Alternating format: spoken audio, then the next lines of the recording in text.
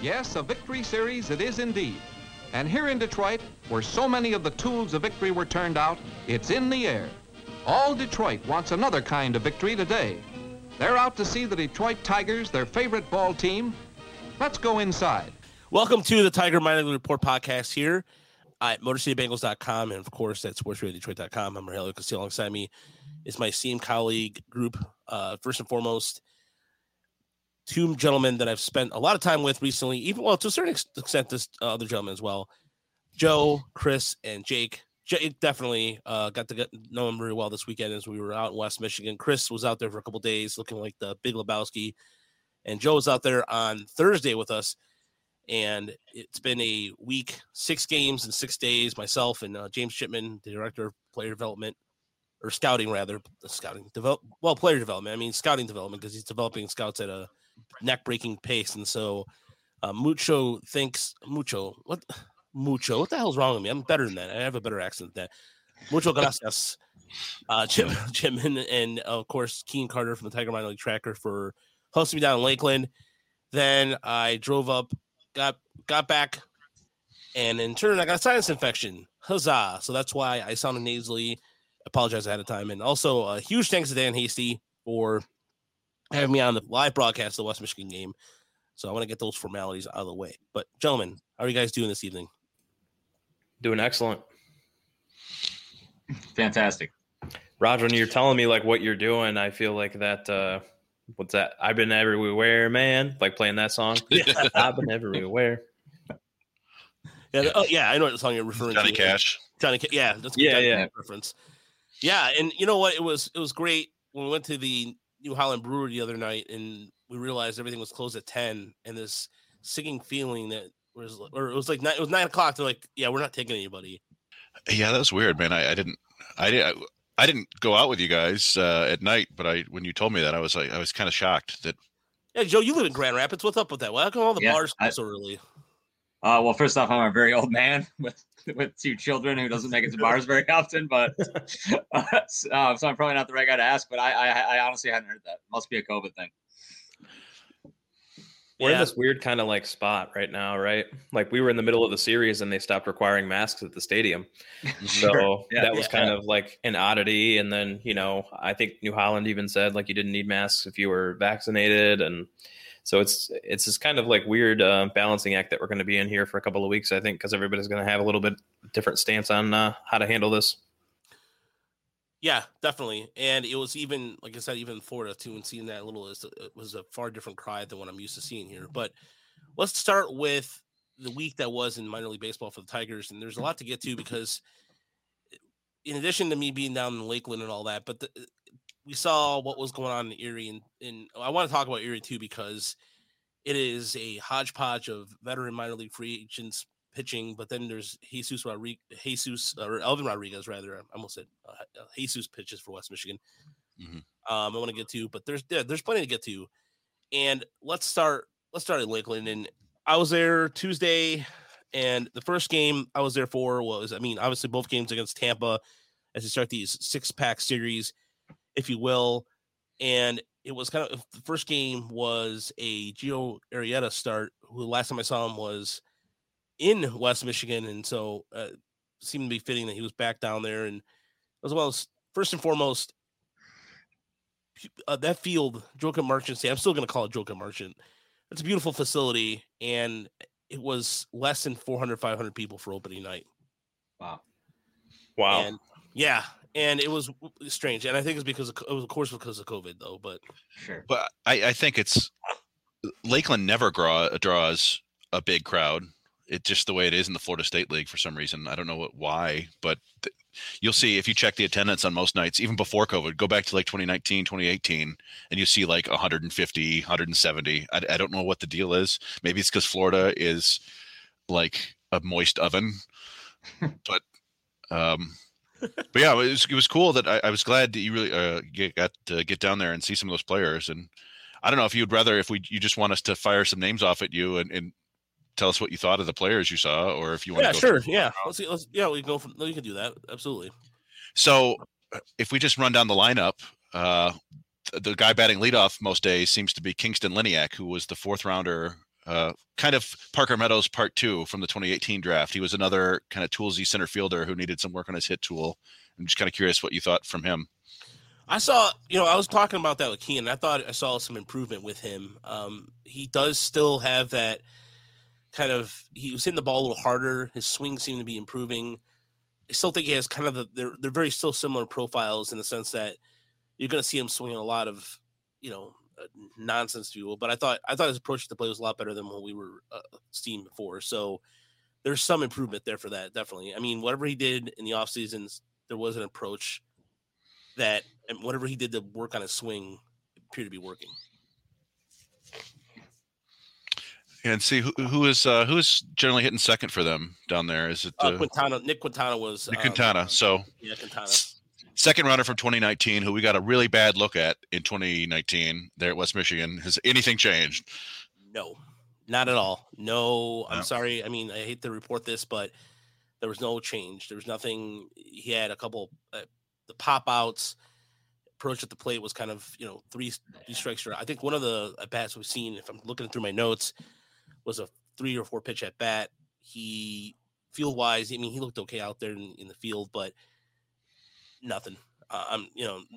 Nothing was hit hard. Nothing was drove with force, and it was the same player we saw. Not bad as defensively as we saw West Michigan, but the same player we saw offensively speaking. So yeah, that's mildly disheartening, I guess. When it looks like a second round pick that probably isn't going to work out. I mean, I guess we should say that we are talking about a bunch of guys who largely haven't played in competitive baseball or took about a year off, and it may take time for them to get ramped up. But in any time you're sitting on just a series or two, you can't really know. It's important to get back there at some point. But yeah, we should put a disclaimer on that too, because JJ Cooper put a good article about that today and how Baseball America about how stats and everything are down right now. So that's a good point to point out, Chris. Well, but it's also, and it's something that we talked about with Chip in West Michigan. You can only talk about what you see. And you can't sit on a guy for 30 games. So you guys went and saw a 4-game series in West Michigan, and so you can only talk about what you see. But before we get into all that, we can keep talking, keep going down the line. Winslow Perez is down there in Lakeland.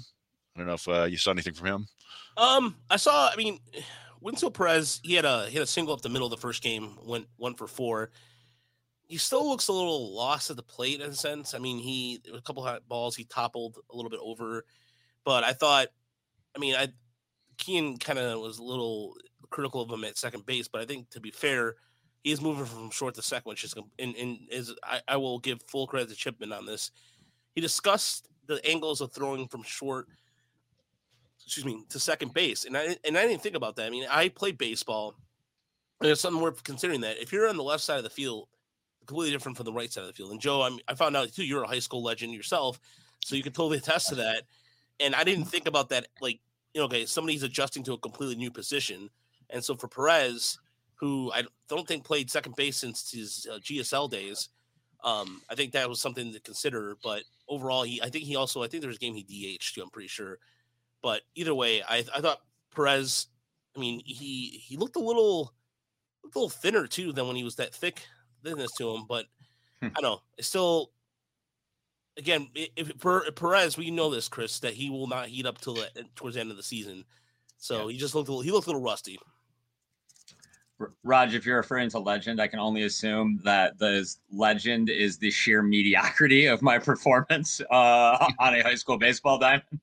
I was going to that must be the legend. Yeah, that must be the legend you're referring to. I wanted to hear the story again about the fastball story, because Chris didn't hear that story. And go ahead. So Chris, this is pretty solid. So I'm pitching I'm pitching in a high school baseball game, and just envision this. If you haven't if for the people who haven't been to Fifth Third Ballpark or Lake Michigan Credit Union Ballpark as it's now known. There's a very large scoreboard behind left center. There's a very large scoreboard behind left center field, and I'm pitching to a kid, and I don't pitch very often. I basically throw batting practice fastballs. I mean, this isn't good. And this kid ended up going on and playing baseball collegiately as well. So that makes me feel slightly better about the story that I'm about to tell. So I throw this kid a fastball, and to say he obliterates it is probably underselling how hard this ball was hit. It's still rising as it goes over the left center field scoreboard. Okay. I mean, this ball was decimated. So, but that's just a high school kid who isn't a very good pitcher giving up a home run. The best part of the story is actually I'm like standing in the on deck circle getting ready to hit. 3 innings later, my coach goes, "Oh my God, did everybody just hear that? That home run Joe gave up just landed." Because it was destroyed, absolutely destroyed. Yeah.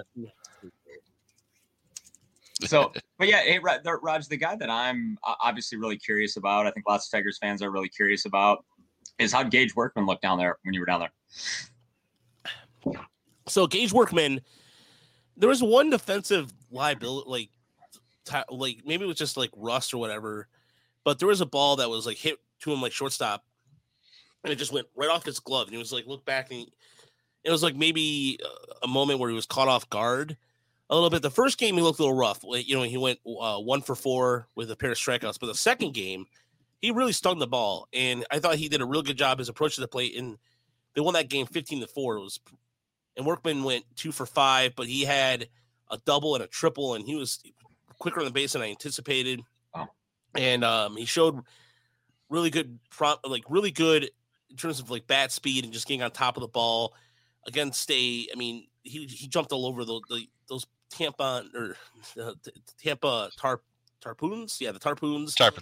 Tarpons. Just it wasn't the same pitchers that was working on Tuesday, but he definitely Workman, his approach on Wednesday was a 9-day difference when I saw on Tuesday. And so I think he's going to be, give him some time as he adjusts, but I think he's going to be fine. I think the first game was caught off guard, but it's like, as I've been learning, it's always that second game. You just don't write him off on one game.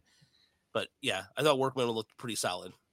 Besides that defensive snafu. Yeah, Chip had some concerns about the defense as well, but Ralph from Prospects Live is like all in on his defense. Like he's like, "Oh, I saw him in the Cape. You know, I saw this many games. I saw this many chances. Like he sticks it short all day long." So it's probably just one of those maybe uncharacteristic things where he's getting accustomed to pro ball, but it seems like most people are kind of in on him staying at short. So I thought that was interesting. Yeah. Yeah, and you could see them. The Tigers are playing him over Winslow Perez at shortstop, and yeah, he's hitting the ball hard, like you said, occasionally. He's got the capability of hitting that hard. You can also check out his stats. They have. It's one of the cool things this year. You know, when they added the StatCast cameras at the spring training sites, the ones that also double as, I guess, what do you call it, low A Southeast sites now. You can get the StatCast data, so you can go and you go on minor league splits actually, and they make it nice and easy for you. You can see who's leading and exit velocities and things like that. And yeah, Workman and Jimmy Kerr and Jose De La Cruz are all up there in terms of max exit velocity already. 109 plus, which is cool to see. And yeah, Jose De La Cruz is kind of one of those. He's not quite the man of mystery that Roberto Campos is. But he's another guy that not many of us had laid eyes on, and so you finally got a chance to see him. Really, what did you think? The first game, it was kind of, he struggled against off-speed pitches quite a bit. But again, something that Chip said that occurred to me, that this guy's only 19 years old, but he did there was a certain at bat in the second game where he fouled off 3 or 4 pitches before he finally struck out. But I thought De La Cruz, again, just being out there as a young kid, he had a pair of walks, showed a good eye at the plate. I will say that. And what also I didn't know, too, is there's the automated umps down there. So the umps are getting that call where again, something that James told me the next game, because it was weird because the first game, the strike zone was really bad. I mean, it was either really high or really low. There's nothing in between. And there was a delay when we were kind of like, what's going on? And Chip's like, yeah, somebody told him that it was they would get a call, like something where the ump would get the signal saying ball or strike. So that was a little bit of the confusion there. But in the second game, I thought he had a pair of walks and he had a hit, and so I don't like, to me, not double. I'm sorry, he had a single. I thought, again, just it's gonna take some time, get some reps in, but I thought defensively I didn't see enough to be honest with you to kind of give it a real opinion. Because I was looking through my notes and I didn't see anything. Like, he showed a good arm. I mean, but again, I'm not going to go and say things. He was playing right, correct? Not center. Yeah. Correct. From the video I saw, he looks like he's pretty built, like pretty put together. Oh no, yeah. I mean, he's like, like, he's a big boy for being 19 years old. Yeah. And it was funny too, because one of the jokes I made was, comparatively speaking, the rest of the Flying Tigers to the Tampa team, a lot of Tampa team looked like a varsity, like buff, strong. And then you see guys like De La Rosa and Jimmy Kerr, and you're like, this looks like a JV team, comparatively speaking, except for De La Cruz. So, and Gage Workman was actually kind of tall and lanky too. And then Yulia, before he went up to Erie, was there on Tuesday night. Who was? The guy who got hit in the nose on the outfield. Oh, Boyarski? Boyarski was down there on Tuesday before he left. Oh, was it? I think I believe it was in the dugout too. Interesting. And the illustrious Hugh Smith apparently was out there too. Oh, wow. So, and you mentioned, Eric De La Rosa is a guy that's kind of,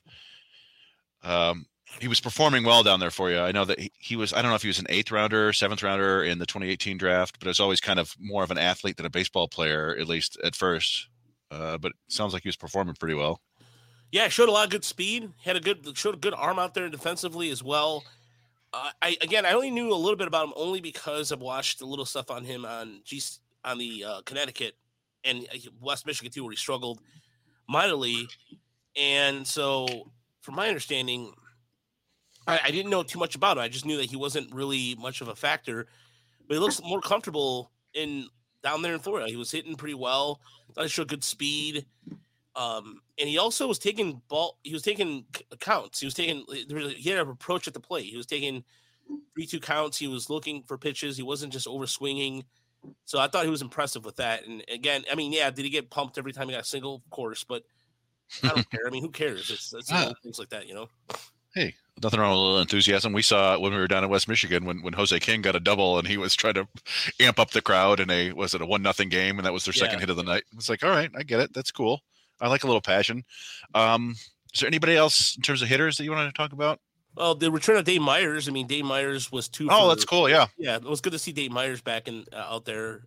He DH went 2 for 4, hit the ball pretty hard. I thought Cooper Johnson, that's a guy who, for whatever, tonight we'll talk about this a little later. West Michigan made a catcher call up because of Jake and I witnessed was a horrific scene yesterday. We'll get to that a little later. Not horrific, but it was one of those like.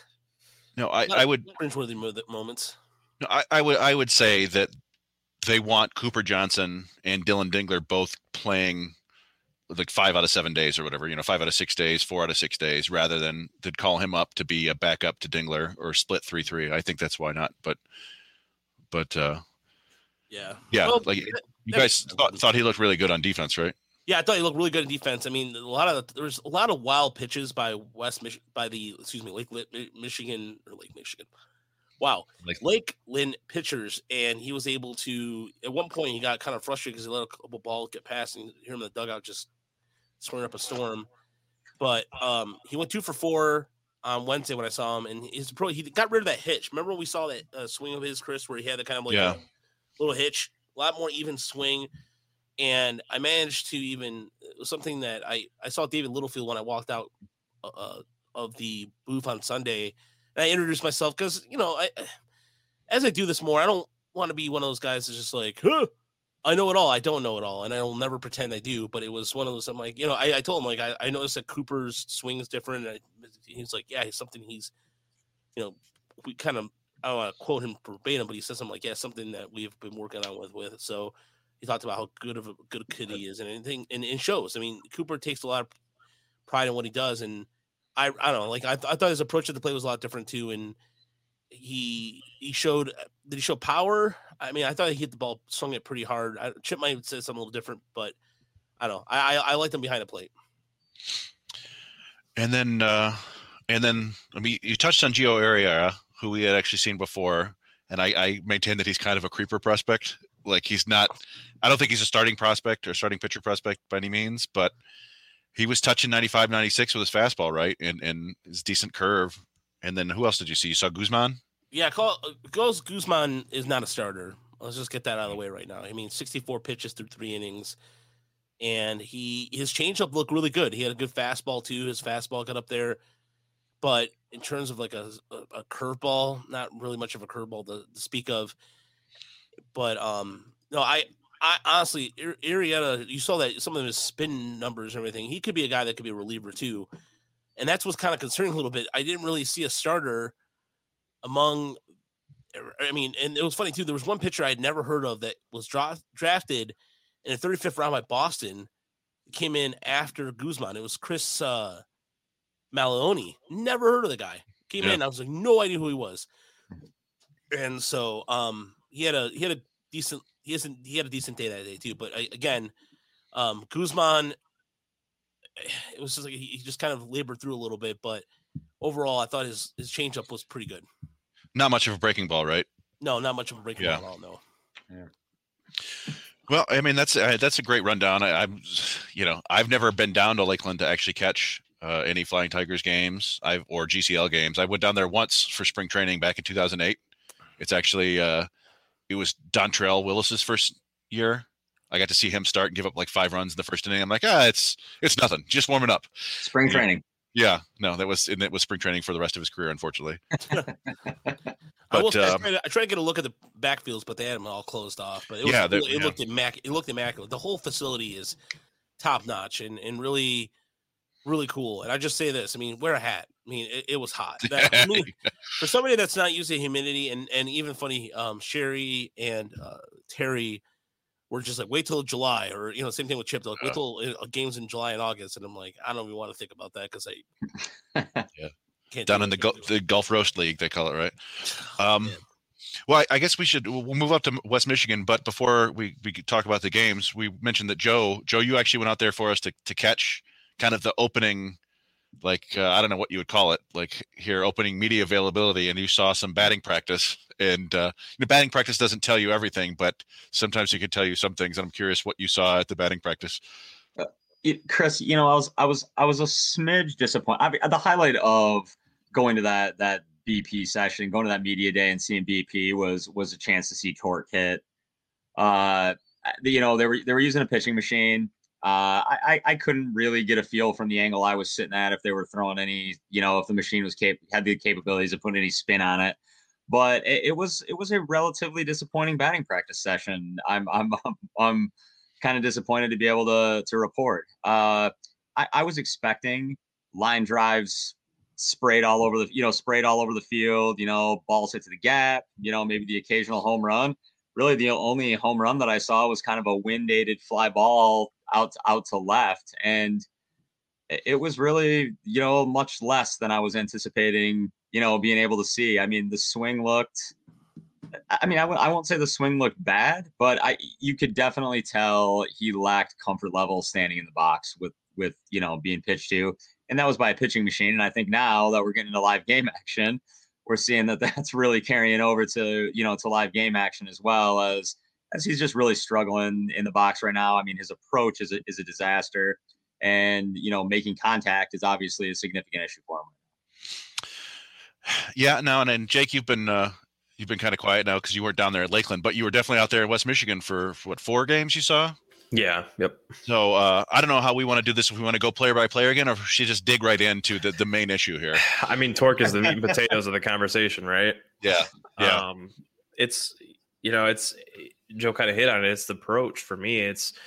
He's super passive. He's trying to walk. There are multiple occasions where he's looking back at the umpire to argue with calls. Visibly frustrated. Obviously he's been going through it basically since spring. So this is going on, 3 months or something like that now. A lot of foul outs, a lot of pop-ups. Didn't look comfortable, seemed late on a lot of things, struggled to square things up. Even the walk-off single that he had the one night, I think that would have been Friday night, was, just kind of a blooper. I don't know. It's quite frustrating to watch him because of the expectations we had. And I was kind of surprised, honestly, even physically.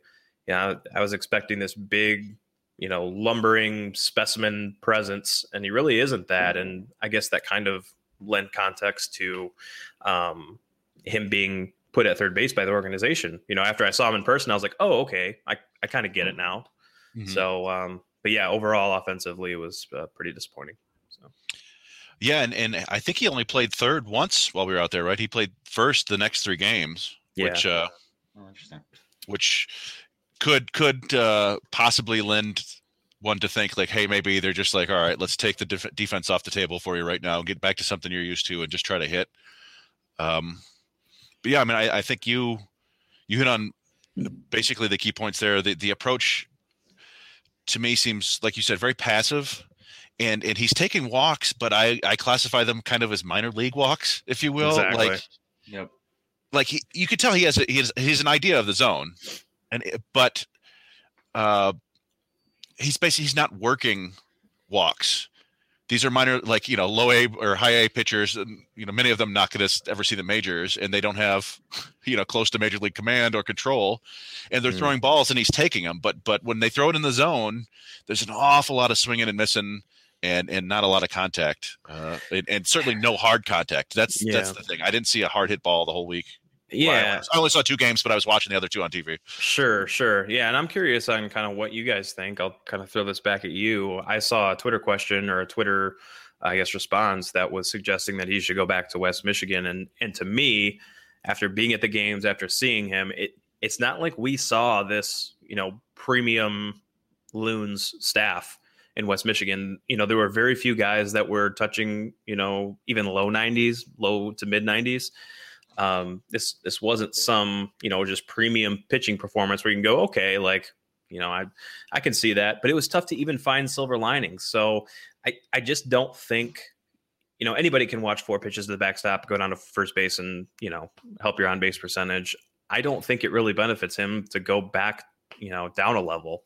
I think if he's struggling, I think that's, a little bit better than trying to go down to lesser competition and figure it out. I don't know what you guys think about that. Well, I mean, you talk about the velocity. I mean, Cole Percival, which is the son of Troy Percival, was 92, 93. You had Vargas at 94.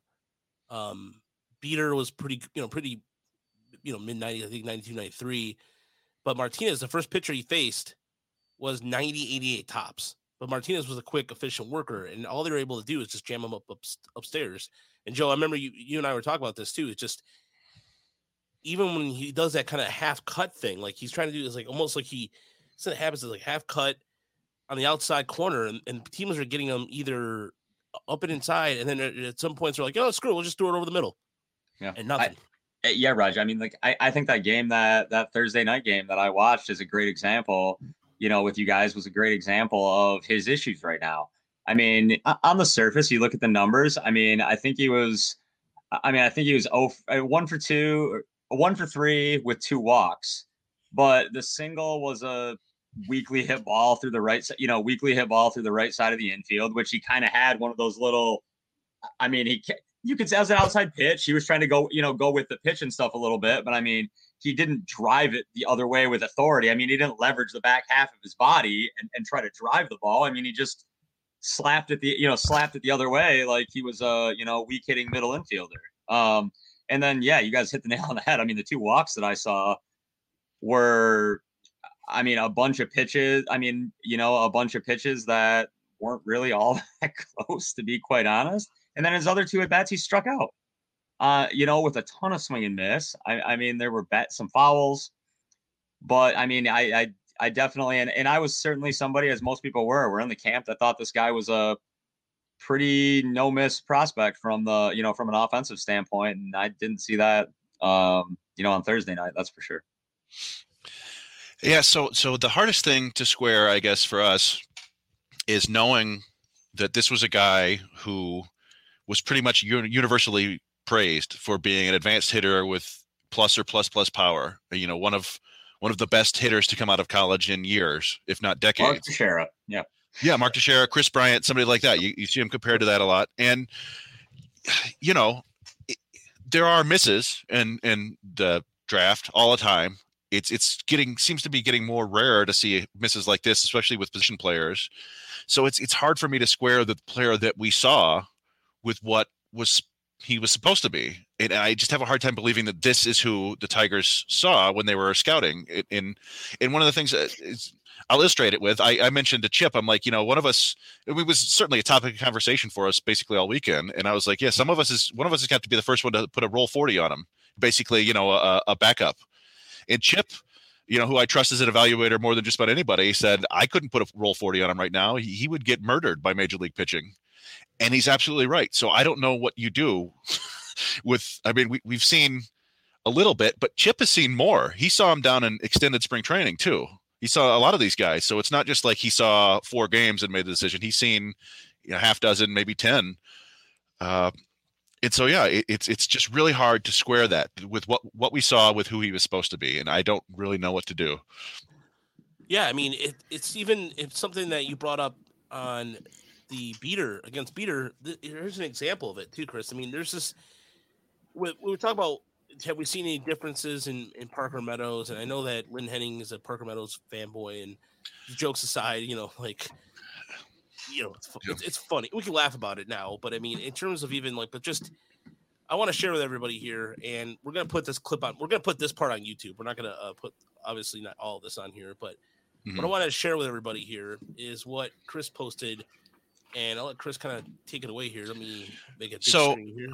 Well, the first thing I did today, I tweeted out that I think Tigers fans need to recalibrate their expectations for the 2020 draft picks. And the 3 that we saw were Torkelson, Cabrera, and Dingler. And so right now we're watching. This is Parker Meadows.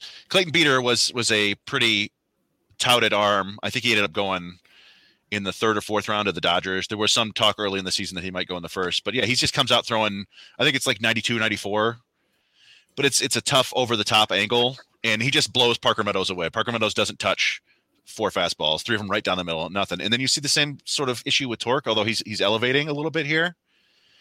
And then that one was right down the middle and he swung right through it. Didn't touch it. And then we come up to Dylan Dingler, and we'll get to Dingler soon because it wasn't an all bad weekend. I think we have a lot of good stuff to say to Dingler, but you see immediately Dingler actually makes contact, which nobody else did. And he gets busted up and in, but here's the adjustment. He gets that fastball again and he doesn't miss it. He waits on it. He hits it hard to the opposite field.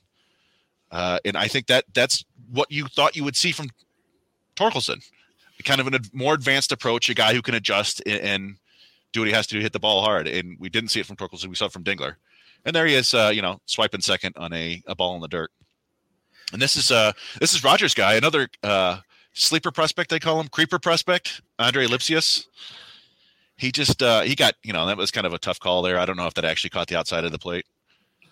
But Peter was one of the Peter looking back like, yeah, I got you. The beater cheater. He's a quality pitching prospect, but he's not like, he's not Garrett Cole. He's a guy with kind of a tough angle and an interesting 2-pitch mix, at least. He kind of looks like Garrett Cole, doesn't he? With that flow going out in the back, thick muscular thighs. Like I was like, I feel like I'm looking like Garrett Cole light up on the mound. Yeah, or maybe he's like his redheaded stepchild. Yeah, but. Yeah, the reason I posted that video was I thought it was very illustrative of what I was saying earlier, where you see Torque. He took a couple balls that were kind of easy to take, and he swung at a couple high fastballs that were borderline. And then when it was time 3-2, he just Beater just was like, all right, I'm just going to rear back and throw it down the middle. And I don't know, it was 93, and Torque just swung right through it. And we saw that over and over again. And like I said, there was one point in the weekend where he got a 3-0 count, and I think the bases were loaded, or bases were loaded, and he fouled it straight back. It's like I think he was just kind of frustrated almost with himself to like get himself going, and he still couldn't, make the contact to drive and run. So it was kind of frustrating. And it wasn't quite as evident on that video, but in that 3-2 count, it looked like two things. Either Torque was hoping for a walk and was going to try to swing and foul it off at the end, or he was expecting a breaking ball and got the fastball, and he was really late on it. And I don't know if either of those are like a great thing. Especially not hoping for a walk is a bad thing, and expecting a breaking ball and reacting late to a fastball is probably not what you want to do with 2 strikes. That's why, like, we compare to Dingler, 0-2. Instead of gets a fastball and waits on it and hits it the other way. It's I don't know. I don't know how much more we want to harp on Torque. Yeah, it's just so perplexing, right? Yeah, no, it is perplexing. Yeah, and look, I'm not trying to. It's still. I mean, like I said, it's still early in the season. You don't want to write it off. Maybe it's just him getting used to playing professional ball. It could be a lot of different things. I don't know. And there's a lot of batting averages across minor league baseball that are just bad. And so I don't want Tiger fans to go, man, you guys are crapping all over him. No, he's a bust. I'm not trying to say that at all. No, it was tough to see. And I keep expecting, like, one of these days he's going to snap out of it, and then it's going to be like, oh, all right, now this is the Torque. He's going to start going 3 for 4 every night and hitting the ball hard. But it just you don't see it yet. I don't know. It's slightly alarming. But I don't know. Yeah, if either of you guys have any more last words on it, or we can move on to some of the other players. The only thing I'm going to say was he did look a lot better, even with that weird. Was it Jake when he had that throw from second base? Was that him just over? He just kind of, I don't know what was that throw all about, but it was. That was from. Is it Corey Joyce? Yeah, Corey Joyce. Is that Saturday or Sunday? From? I think it was Sunday. I think it was. I happened to look down once that happened, and then I heard the crowd kind of react. So I looked up really quick, but the play had already happened. So I asked Chip. I was like, "What? What was it?" Because it was a very short throw, right? If you recall. And Chip felt like Torque should have had that ball. So I'm not sure. I didn't see it myself. I just happened to look down. Go figure. So. Yeah, Chip and I were both talking about that. I thought it was a kind of a high throw by Joyce, but then when I realized when he didn't bring his glove down, he could have had that. So maybe from my perspective, I thought maybe it was too high of a throw. What were you gonna say, Chris? The official score was a missed catch error by Torkelson, but I don't know. That's always, you never really know. I remember we watched Nick Quintana get banged with a couple of errors that were definitely Ray Rivera's fault a couple of years ago. We did see Torque make a nice, he leaned over the railing and caught a foul ball. What was kind of funny about that was the Loons third baseman did the exact same thing to him later in the game. It leaned even farther over. It was like, all right, well, that's a tough break. But I think on most days we were there, batting behind Spencer Torkelson was Dylan Dingler, the Tigers' second-round pick from last year. And I think we all came away from the weekend really, really, really impressed with Dylan Dingler. Yeah, I mean, I think one of the first plays we saw him make was the golf clap. Yeah. I mean, I think one of the first plays we watching Dingler was the back pick. Mm-hmm. And right after that happened, I turned over to Chip and I said, quote, this guy's an effing dude. And that's kind of how I feel. I mean, he's super athletic behind the plate. It's not that tank that you typically look for behind the plate when you're looking for a defensive catcher, but he's so athletic, so agile, it almost doesn't matter. And good approach at the plate. He went the other way twice. You saw with Beater on that video, and then went opposite field for a home run. I mean, he's just, and we were having the conversation about, who you'd rather have between like the top guys. And it's just kind of something fun that we do and talk about naturally. And for me, I mean, it's a rare skill set when you think about a catcher that has, good all around defensive abilities, strong arm, can hit the ball. I don't know. I chose Dingler myself, but I wouldn't blame anybody for going, any other direction with it. But that's just kind of how I felt about him. I think he's a top 100 prospect easy. Yeah, no doubt. I mean, I don't know about you, Joe. I know you were there Thursday. No, he wasn't. He wasn't batting on Thursday, was he? No, I unfortunately missed him. Do yourself a favor, Joe.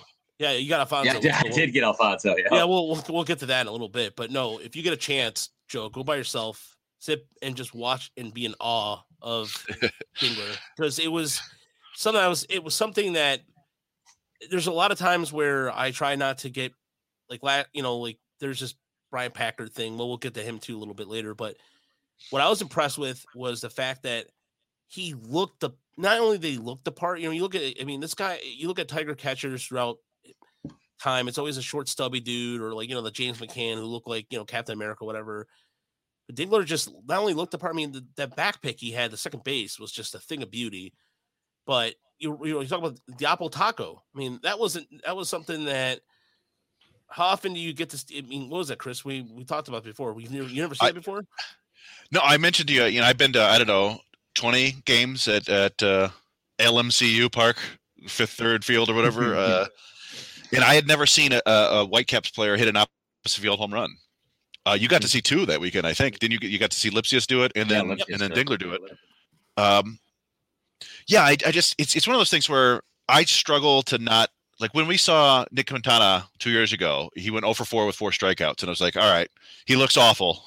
I don't want to judge too much in one game. And I can't remember a more impressive single game performance than what I saw from Dingler on that. It was Friday night, I think, where, and Jake, you mentioned, I think he got a single the opposite field, like past the second baseman his first time up, hit it hard. His next 2 at bats were like screaming line drives to center field. Like he hit it really hard.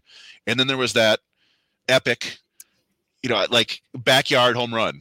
It was 2 outs in the bottom of the 9th, down 1-0, 3-2 count, and he hits it opposite field out of there. It was spectacular. And then you throw in the defense. You guys talked about the back pick. I for some reason I felt like it was one of those things where I sort of felt it coming, so I got the stopwatch ready, and I got a 1.82 pop time on that. Now, if you know what a pop time. If you know what a pop time is, it's the time from when it hits the catcher's glove to when it hits the second baseman or shortstop's glove. Now, I'm not a robot. I'm sure it was probably. Did I say that right? I said that right Sunday, right? I said that right on the broadcast. I think so. Yeah. Okay. Yeah. He asked me about that. Yeah. But it's basically, I'm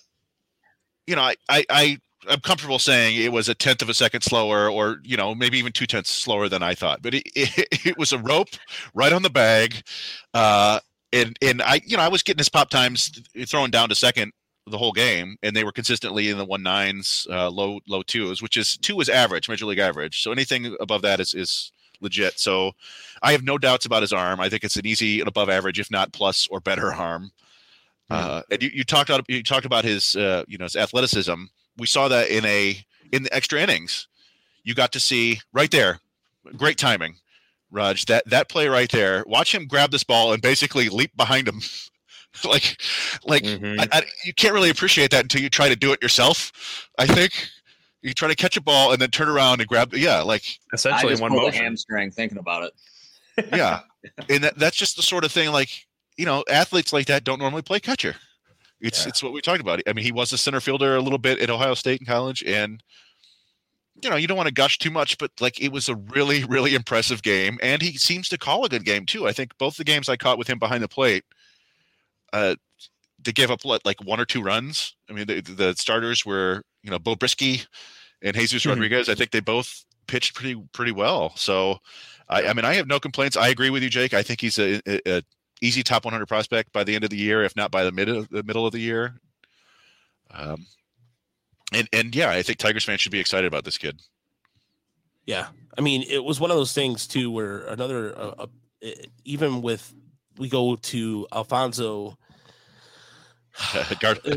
Eliezer Alfonso. Yeah, a 9-day. I know he's trying to catch, and what was it, Jake? I counted 5 wild throws on Sunday. I stopped counting at 5, so there could have been more. I don't know. But at 5, I was like, all right, I'm done. But yeah, I mean, he tried to backpick a guy at third base. There was a stolen base attempt at third base that he overthrew that cost him a run. 2, I think, ended up in center field going to second base. The arm is just not there. I don't think he's going to be able to catch long term, unfortunately. And Joe, you saw 1 too on Thursday, right? Yeah, I mean, he threw 2 in the center field when I was there on Thursday night as well. And I mean, I think that's the big issue with his profile. You talk about a guy who can't play catcher. Well, he can't hit for power either, at least not from the approach that I saw Thursday night. This isn't a guy who's going to be able to drive the ball.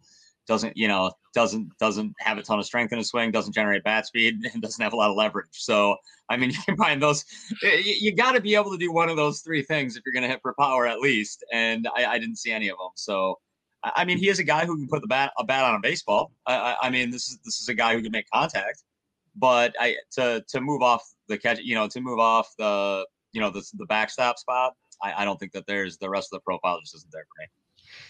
Yeah, I think that's perfectly put. We were saying he's basically playing catcher because he probably can't play anywhere else.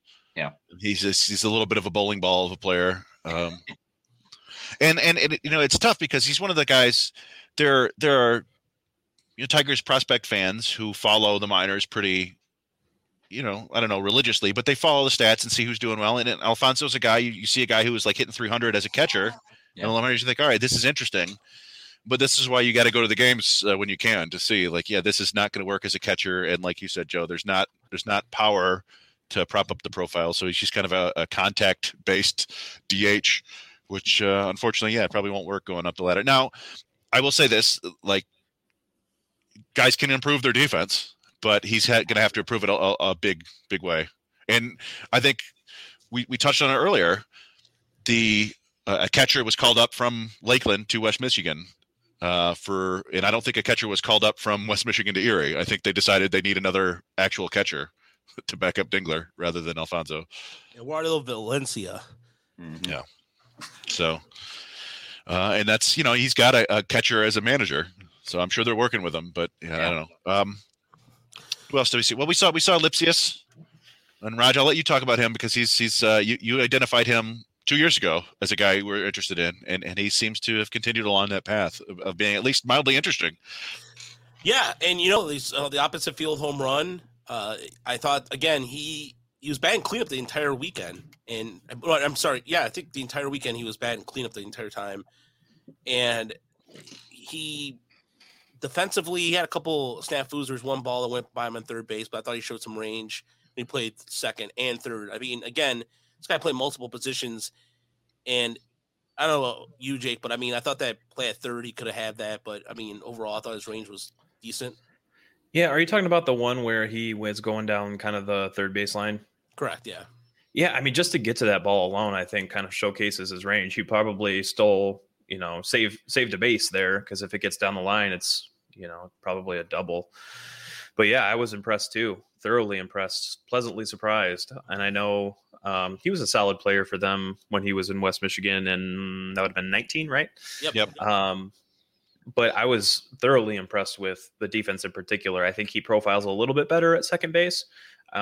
He plays great defense over there, but I think he could stand at third and be totally fine and not expose himself either.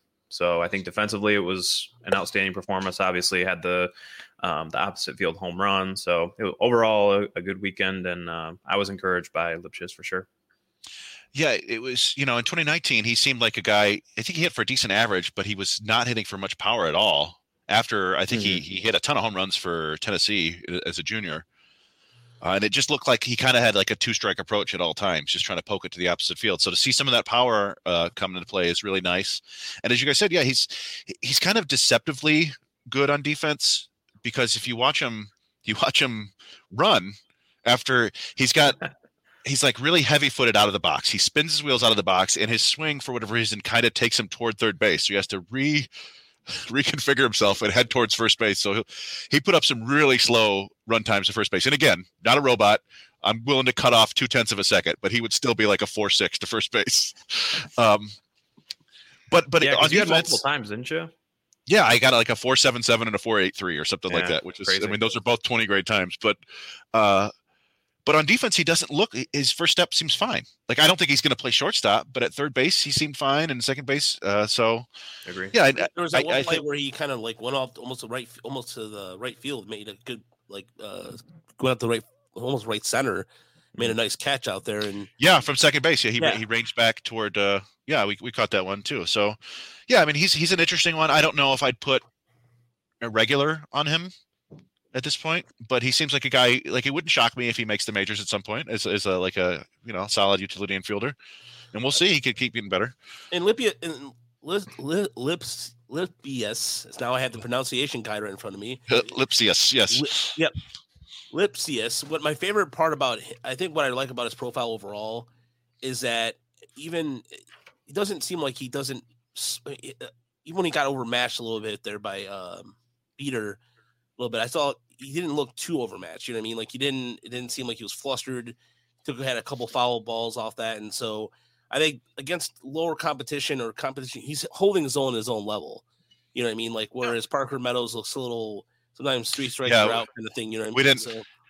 We didn't touch on Parker Meadows, and we touched on it, but we didn't. I like Jake's expression right now. If we're on camera, it's just like he has his hands up, like I got it. It's the same thing as Torque in some ways. It's like you're looking for silver linings. Like I want to see something. Show me a hard hit ball. Show me, something offensively to show that, at least if the results aren't there, even that you're working on it, you're getting there. There's progress.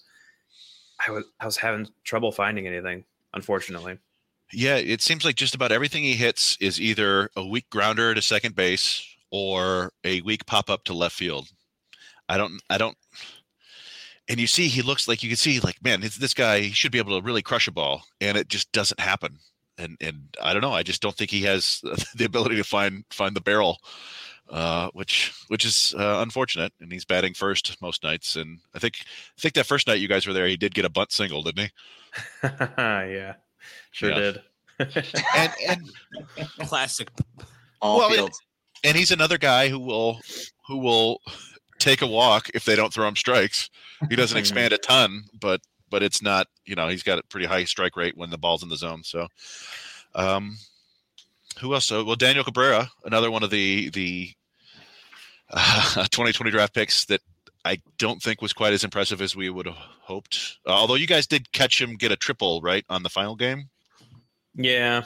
He just kind of flicked his hands out and he got it, I think. I don't think that was, anything to make a judgment call on. But, I was kind of sold a bag of goods that there was a lot of bat control and that he had a feel for the barrel and there would be, kind of line drive sprayed all over the place. And it really wasn't that. I think it's probably more of like a fourth outfielder if everything goes well, and not much else. But I think it's probably more an industry issue than a Danny Cabrera issue. I think the expectations for him, heading out of the draft were probably just unfair. Yeah, I mean, I guess on the one hand, everybody thought the Tigers got a steal. It seemed like, would they get him in the third round or fourth round? The third round, I think, right? Mm-hmm. Their fourth pick or third pick, I don't know, whatever. But yeah, I think it seemed to me that he was basically, it was your basic late on fastballs, early on secondary stuff, which I don't know. I won't put it past him to adjust to the level and start figuring it out later. But again, we didn't see much in the way of hard contact at all. He did. Were you guys there for did he get the walk-off hit, or was that earlier in the week? I think that was earlier in the week. That was earlier in the week. Yeah. But it was another one. Well, it wasn't a walk-off. He had a double to tie the game and then scored on a walk-off wild pitch, I think. So, yeah. But, yeah, that's another one. That's, as we said, that the 2020, to be explicit, the 2020 recalibrations, I would say, is Dylan Dingler stock up, Spencer Torkelson, Daniel Cabrera stock down, or at least timeline pushed back at the very least. So, yeah, early on. Very early impressions, I would say. And then who else is there to talk about? Brian Packard? Yeah, Brian Packard. Sunday he had a better game. He was 2 for 4. He had a home run. He had that just no doubter bomb. Yeah. That's kind of what we were waiting to see from Packard, right? I mean, he's a guy that we liked his general ability to hit and control the strike zone, but we weren't seeing a lot of hard contact. And then there you saw it. Like, he put a charge into that ball. I think it might be in between the ears a little bit. I know, Jake, you and I kind of differed on Packard a little bit. I mean, what was your impressions on Packard? I'm still high on Packard. I think he's just right now, maybe the organization's everybody was told he was going to be at first base. All of a sudden, he's back in the outfield. So maybe it's just more of a mental thing with him. We saw that water boy comment too that he tweeted out, which I don't know what that means, and I'm not gonna. Irresponsible speculation indicates, maybe the place in the batting order. I don't know, Jake. What was your impressions?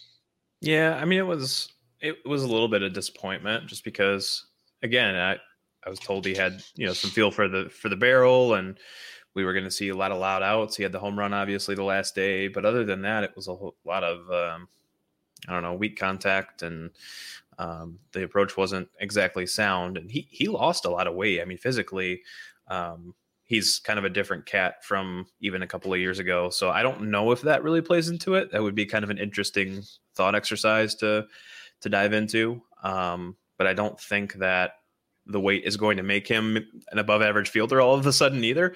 So if you have a little more weight, a little more strength, I don't know, what that would mean for him offensively, but I just find it interesting. He's lost a lot of weight, and I had trouble kind of like picking him out of the line without his jersey number in front of me. So yeah, I thought that was kind of interesting.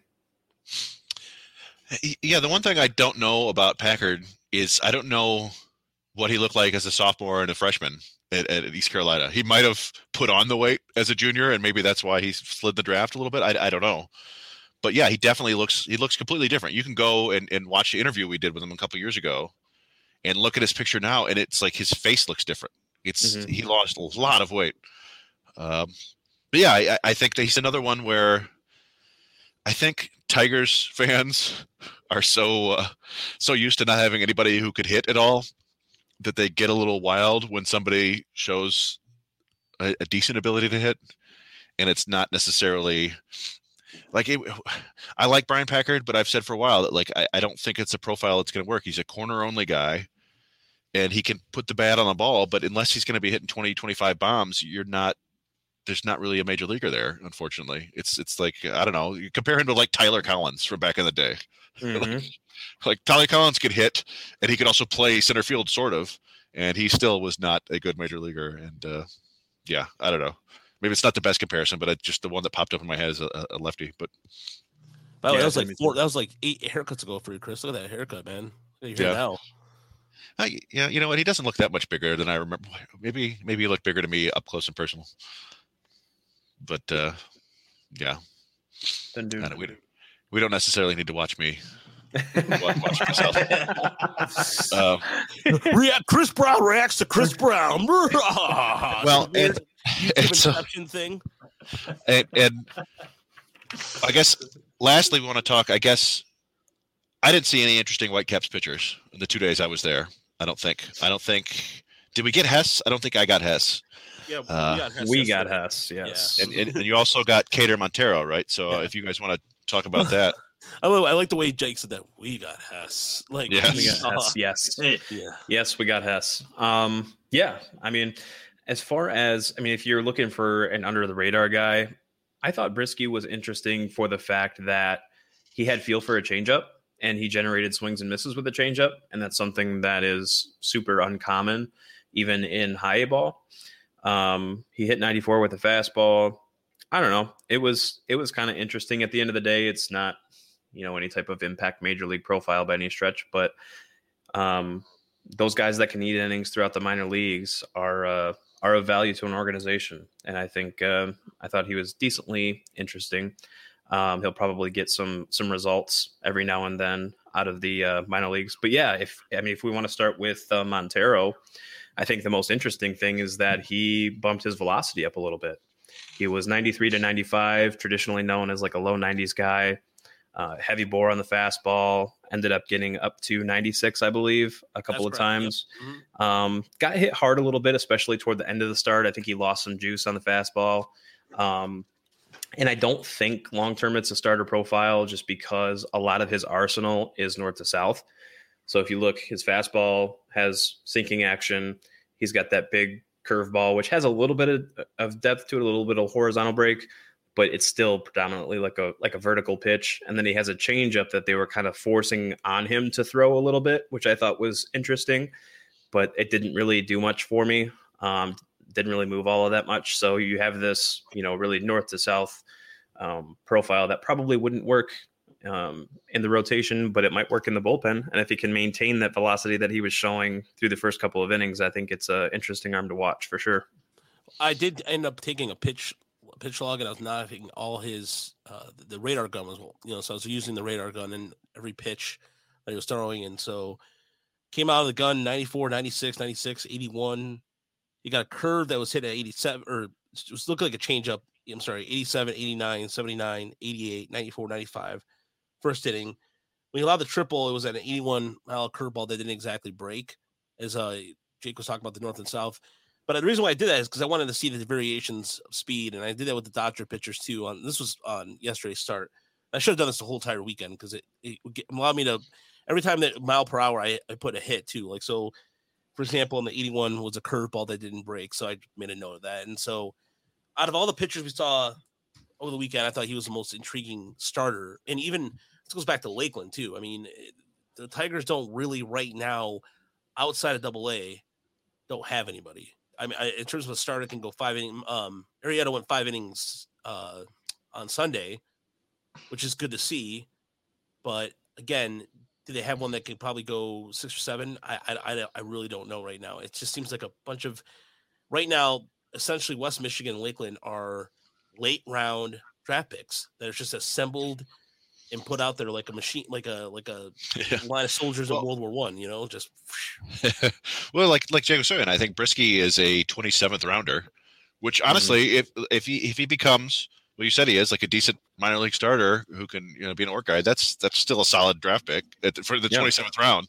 But yeah, that's not exactly what you're looking for system depth when you're trying to find arms. It's too bad we can't combine Guzman and Montero into some wicked curveball changeup mid-90s fastball guy, but that's just the way baseball goes, I suppose. Yeah, I jotted down, kind of in thinking about the podcast today, I jotted down my 3 things that I thought were my biggest takeaways from the first week of the season. And I mean, the success of some of the higher profile bats was the first thing I wrote down, but just the complete lack of depth in the minor league, pitching in the lower minors was the second thing I jotted down. I mean, I don't know how many times, I'm sure most of you guys have experienced whether I'm watching a game or I'm checking the box scores. There's multiple names most of the time. If they go 4 relievers deep, and so I'm guarantee that you've loosely heard of some of these minor leaguers that these pitchers that are getting in there, the relievers, and I think that just says a lot about where the depth's at right now. Never heard of half of these guys, and the ones I do know are way past their prime. Most of these guys never had a prime. Yeah, I mean, it's a good illustration. I mean, the Tigers obviously weren't preparing for a pandemic, but 2019 they go 8 out of the top 10 picks are position players, and the 2 pitchers they take are relievers in Hess and Bergner. And then last year, all 6 picks were position players. And so it kind of illustrates their lack of success on the international side and in trades. I guess theoretically they would have had Wilkel Hernandez probably in West Michigan this year until he blew his arm out. That would have helped a little bit. But, Hugh Smith just seems to be constantly injured. I don't know what he looks like anymore. The 2018 draft. And I'm trying to – who else did they take in 2018? Adam Wolf, was he part of that? Adam Wolf, you're right. He was in 2018. He was down in Lakeland, wasn't he? He's back in Lakeland. Yeah, or is he in AA? I don't know where he is. No, I think he's in Lakeland. I'm pretty sure he's in Lakeland. It's hard to find Wolf. The Wolf? Here's the guy that. Yeah, he's in Lakeland. He's on Lakeland's roster. Yeah. I had it pulled up and I just left you guys hanging. So sorry. No, that's fine. I mean, there was a guy. There was I wanted to see Joseph Salazar because I wanted to see. What he was available, what he was capable of, and that's without Chip here, I don't want to put words in his mouth, but he picked Salazar out is not necessarily as a guy that's going to be a dude in the future, but just someone who's interesting to him, and through 2 starts, he seems to be right. Salazar has I don't know if he's given up a run yet in his 2 starts in Lakeland, and I don't know exactly what his stuff is, but it's been pretty good so far, I think. I don't know if we want to. We could just touch briefly, I guess, if we want to, on Erie and Toledo. I mean, we didn't go to any of their games, so we don't have any firsthand experience, but we've been paying attention, certainly. And as we've expected, Erie has the least interesting roster, but the best record of all the minor league teams because they've got a bunch of 26 and 27-year-olds who are hanging on for dear life. And it's what's funny is like I was thinking about this too. Like I was looking at the catching situation in the outfield outside of Riley Green. I'm like, I mean, Josh Lester, before I get yelled at, Josh Lester, who's been there now, fourth season in Erie now? Is this his 4th season in Erie? I feel like he's been there for a while. 3rd or 4th, yeah. But he's a staple in Erie, and he's a quality AA hitter. I think he's seen some time in AAA, and it didn't go great. Jake Robson is down there tearing it up, and I've seen. Oh boy, I wouldn't call it a groundswell. But there are some people saying like, "Hey, why isn't Jake Robinson getting a chance?" And I don't know if you guys want to answer that. I certainly have my opinion. Jake, you know what, Jake? I'm gonna go ahead and give you. I'm gonna give you like a lob. I'm gonna give you a meatball fastball down the middle. Go. Well, it's a slap hitter kind of profile, and he'll play good defense, and he probably should have gotten a chance at some point, in my opinion. But I think at the end of the day, it's just kind of up and down emergency depth type of role. He actually reminded me a lot of a guy on the Loons that we saw over the weekend, James Outman. Their center fielder. Kind of a similar profile to me, where they'll run into one every now and then, but it's going to be mostly kind of slap hit and run and use your legs to your advantage kind of thing. So, I mean, it's nothing against the guy, but he's 26 now. And if, it's kind of now or never for him, I wouldn't mind, honestly, see him get a chance at some point. But if you're in Double-A as a 26-year-old, you have to be questioning if that's going to happen at any point. Yeah, particularly when you spend a full season in Triple-A and then they send you back to Double-A, I think it's a sign. I said before, like, it's a credit to him that he's actually going out there and still performing, rather than going, geez, this is it for me. like I wasn't. It's one thing to be in the majors and get sent back to Triple-A for some seasoning. It's another thing to you're back in Double-A now. It's unfortunate, but by the way, Salazar 9 innings, 11 strikeouts, 2 walks, and 2 hits allowed. Yeah, so far in 2 starts. So that's a guy with some feel of pitch, I think, and that's Chip picked him out, I think, down in the Gulf Coast League, so good on him. Yeah, I guess the story in Erie is always going to be Riley Green, who is he's not lighting the world on fire, but we have to remember that he's a 20-year-old who had 25 games in Low A like a year ago. This was a really aggressive assignment, even when you factor in the idea that a lot of guys are getting pushed now because there's one fewer. There's no more short season A ball, and he's staying afloat. He's hitting like 240. It's like a 25% walk rate, 10% or 25% strikeout rate, like a 10% walk rate. I think we're going to see him struggle a little bit, but when you watch him, he's putting together solid at bats for the most part. It's he's falling victim to some more advanced pitchers. I think that's my opinion, at least. I would feel the same way. I mean, I don't think that I'm really worried about his batting average right now. It's just going to be an adjustment in time. Even a guy like Ryan Kreidler, who's batting 180 right now, that's an aggressive assignment for him considering where he came from.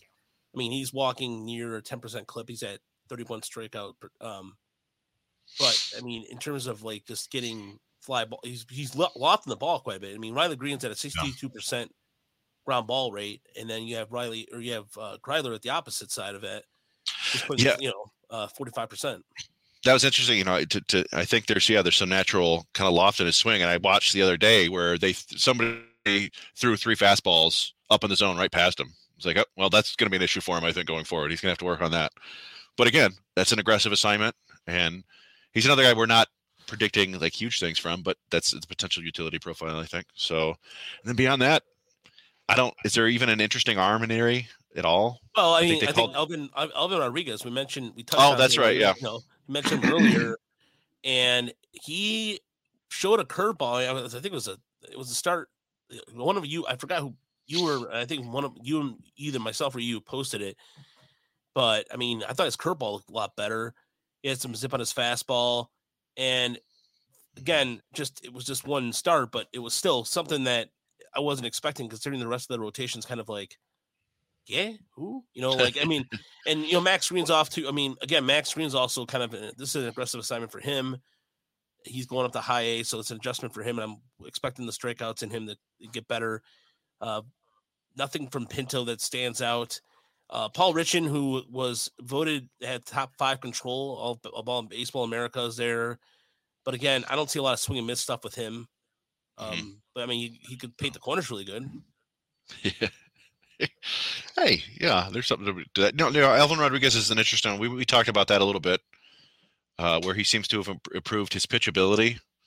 Basically, as we were watching, you could see in the video we posted, you'll see basically he can manipulate his curveball now to where he'll drop one in for strike one on the outside corner. It's kind of more loopy, and then he'll tighten it up a little bit harder and throw it in under the hands of a left-handed hitter, which is good to see. And his fastball has.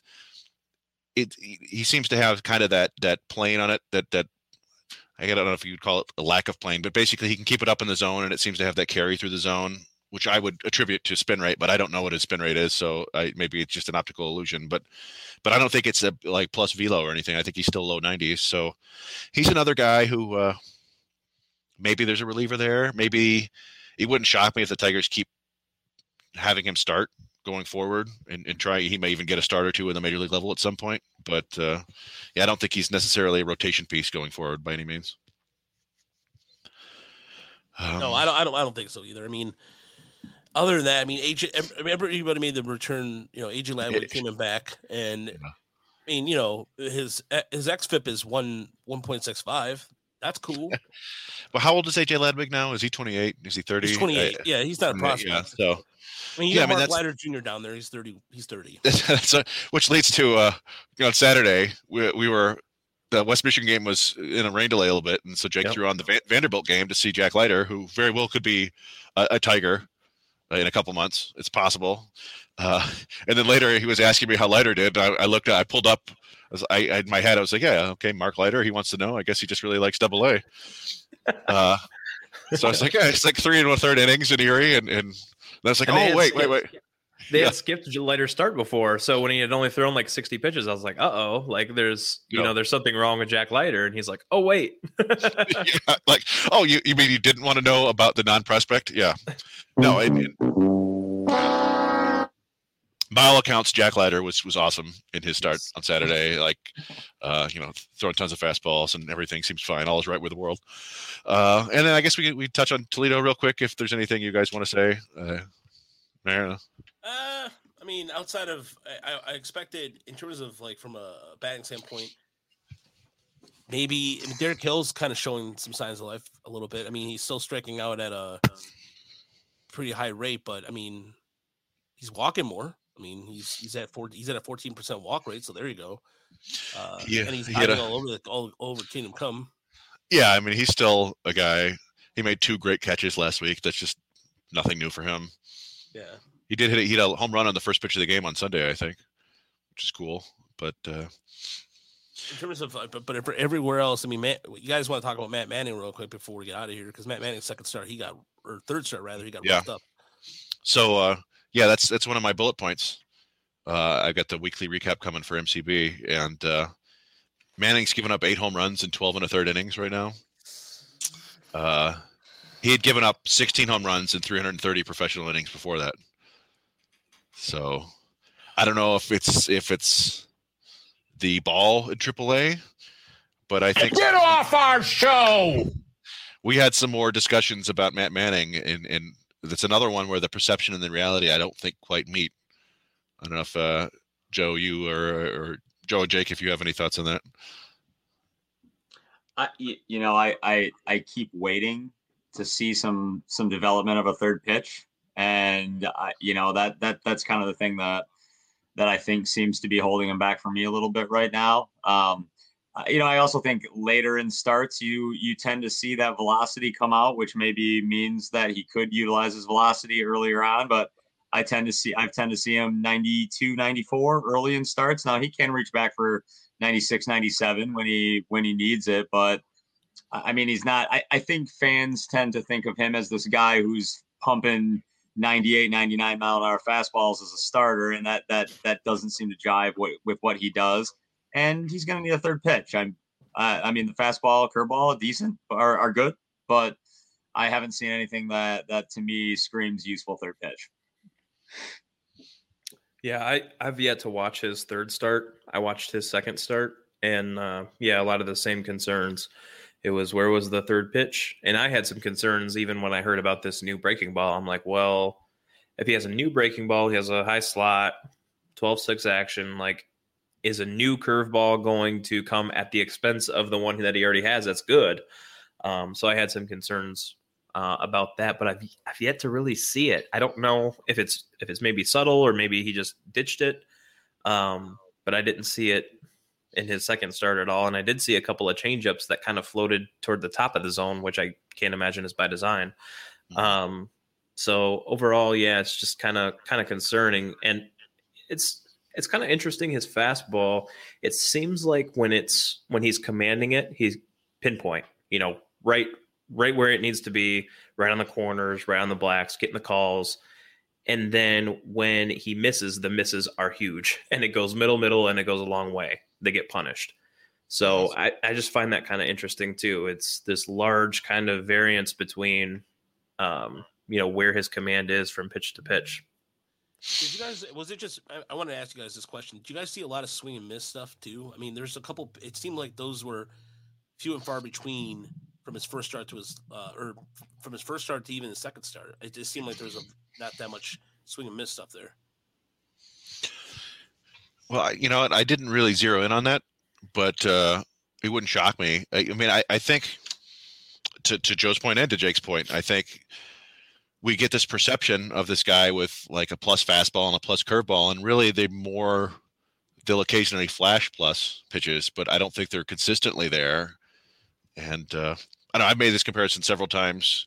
I compare his stuff to Alex Lang's, and I think Manning is more athletic and throws more strikes in general, but I think Lang's fastball and Lang's curveball are probably better than Manning's. And without the third pitch, it's like you said, I don't know. I don't know if he's really the starter going forward. And there's a segment of Tigers fans who think like he's going to be the best one. He's going to be the best arm. And I understand why. He looks, he's 6'6" and super athletic, and we know he can throw hard, and the curveball looks great at times, but there's more to it than that. And he hasn't taken that next step. Maybe he will, but yeah, through 3 starts, it doesn't look like it. Yeah, I was once one of the high people on him just because of the physicality, the body, the curveball. I liked all of it, but then it's like, okay, what else is there to show? And I think we were kind of sold, the mid to upper 90s, and he showed that his second start, at least toward the end, he kind of bumped it up a little bit, but it's not where it sits. Yeah, like Joe said, I think he hit 97 in the 6th inning, but yeah, the thing that I was with you, Jake. I was always a big fan of his, and I thought you had the potential, like with what you hit on, Chris. You're talking about a 6'6" guy who was a high level basketball player. I thought there was going to be potential for an elite command profile, out of him as well. I'm considering, his ability to, use that big frame, drive the ball downhill, repeat his delivery, given that athleticism. I thought he had the potential to, mix some really high level command with that stuff. And I think the command, everything seems to be a little bit spotty for me. I mean, sometimes the fastball is great. Sometimes the curveball is great. Sometimes the command is great. I just don't see it all put together very often. Chris, I know that we've joked around about him being a reliever profile because of the lack of third pitch. And I know I got some crap for that, but maybe it's time to revisit that point again, because it was something that I'm just going to still stick to that to a certain extent. I mean, a lot of grief for me to say that. I understand why, but at the same time, I didn't see. I mean, in Erie, he looks a little different than Erie, and maybe there's still a forearm issue too. I mean, he did have forearm strain, something to consider. That why maybe his pitches are not as that same kind of snap action. Everything's kind of up in the middle, which is why he's getting hit hard. I don't know. I'm not. Again, disclaimer: irresponsible speculation. Well, I mean, I think to Joe's point, I think he does have above average control, but to both Joe and Jake, the command isn't there. He will throw plenty of strikes, although in his last outing, his third outing, I think he just was like completely flustered by the fact that he'd been given up 2 more home runs and walked 3 guys, which I think he only had 1 walk coming into that game. In that Indians team, that Indianapolis Indians team, that's a Pirates affiliate. That's not that very good team. No, I mean, he's given up home runs to, is it like Will Craig and Swaggerty's? Swaggerty's very vaguely interesting, but I don't know. I mean, Chip was the first one who ever said, like, I think there's some reliever risk there, and even maybe not a great reliever because he's a right-handed guy without a changeup, which you would want to, combat lefties. I'm not. It's another guy. Like I feel like we're being super negative of everybody, but this is, I think, just kind of the reality of prospects. They're not finished products, and I think we all just kind of expected that this super athletic guy with a big arm was going to easily pick up a third pitch and easily refine that command, and it's just taken longer than we thought, and it might not ever come. I mean, Jeremy Bonderman never could master the changeup. It's a field pitch, and some guys don't have the feel. Absolutely. I mean, it is what it is. I mean, right now, like I said, it's way too early.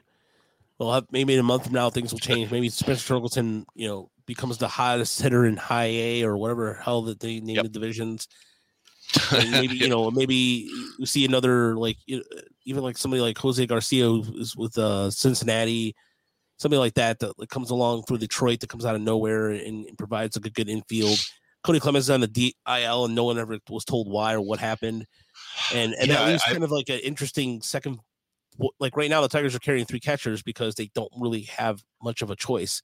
Zach Short's on the DL because he had IL rather because he got hit in the head. So something to do with that, possibly. And they are just grasping for straws at this point. This is where the minors could step up and have somebody come in and do something, and they can't right now. Yeah, that catcher, those catcher dominoes fell really quickly. Like suddenly, and Garneau got hurt. I think Jake was noticing that he wasn't there at the alternate site or wasn't playing.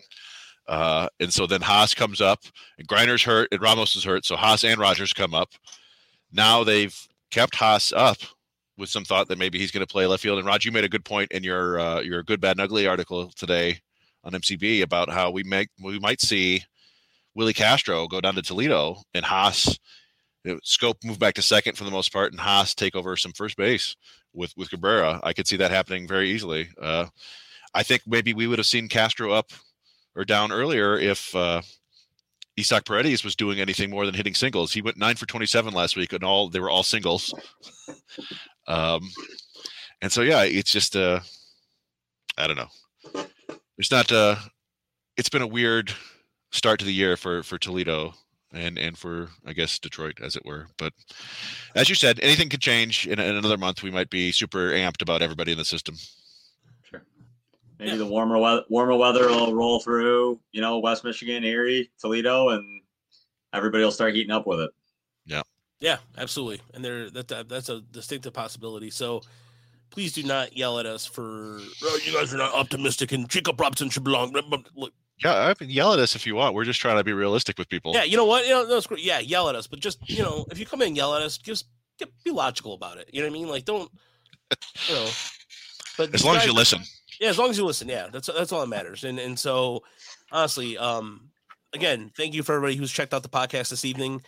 There'll be a Tigers SRD podcast back on Friday. It was, like I said, it was a little weird not being there, but nevertheless, you guys did a really good job. So thank you. You were doing your Carmen Sandiego act like all over the place. That's a good 15 years too young for Jake. Yeah. Jake. Once Jake's kids get a little bit older, there's a whole new Carmen Sandiego Netflix series now. That is there? Yeah, absolutely. Nice. It's pretty great. So he'll be into it soon enough. And I think my highlight of the weekend was talking some references and Jake looking at me like, I have no idea what you're talking. Like, there was a picture for the Loons who looked like he was pitching, like he looked exactly like Sterling Hitchcock. And Joe and Chris might get that reference. And Jake looked at me like, who? Yeah, Sterling Hitchcock. Yeah. I'm not going to be able to pawn that off. Like, I know the guy too. Like, I'm just gonna have to own that one. Unfortunately. No, it was just funny how it was like some of those references, and even Chip was making some obscure references that I was getting up, but I love the obscure references. It's fantastic stuff. But again, thanks so much for listening. We appreciate it. We'll be back probably in a couple weeks or so. Probably do one or twice of these a week, and there'll be some video of this podcast on our YouTube channel, Tiger Minor Report. Until then, we'll see you next time.